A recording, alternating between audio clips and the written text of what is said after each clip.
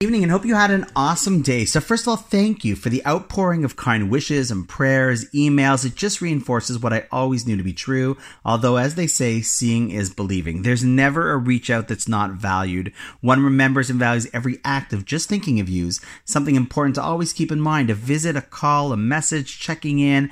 It's never seen as obtrusive, and it's always appreciated. So thank you.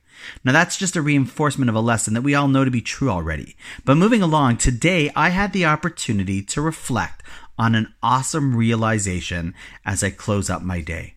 We have a phrase in Tehillim and Psalms that makes it into our prayer every Rosh Chodesh, every new month. Ma rabu ma'asecha Hashem, kulam b'chachma asisa. How plentiful are your creations, God, and all of them you made with such wisdom.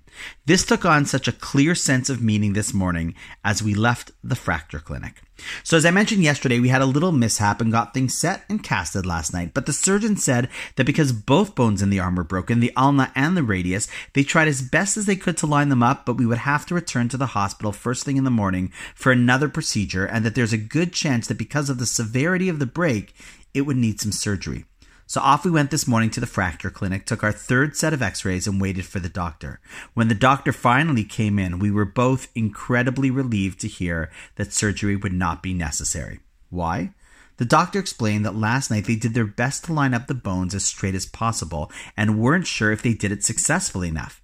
So I asked, if he doesn't need surgery, does that mean that they got it 100% lined up?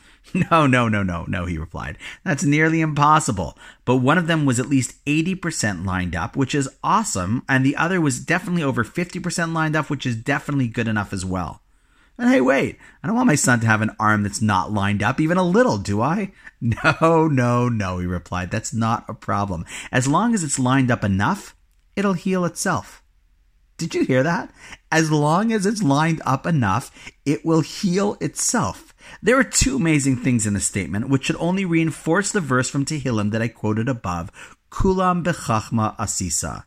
All of them you made with such wisdom.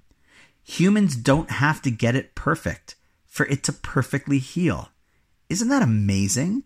I mean, it's not only amazing, it's actually unbelievable. And the truth is, if we pan out a little further, it's even much clearer than that. What dawned on me is that while obviously I have tremendous appreciation for what the doctors do, in reality, in this case, it's not them that heals the bones.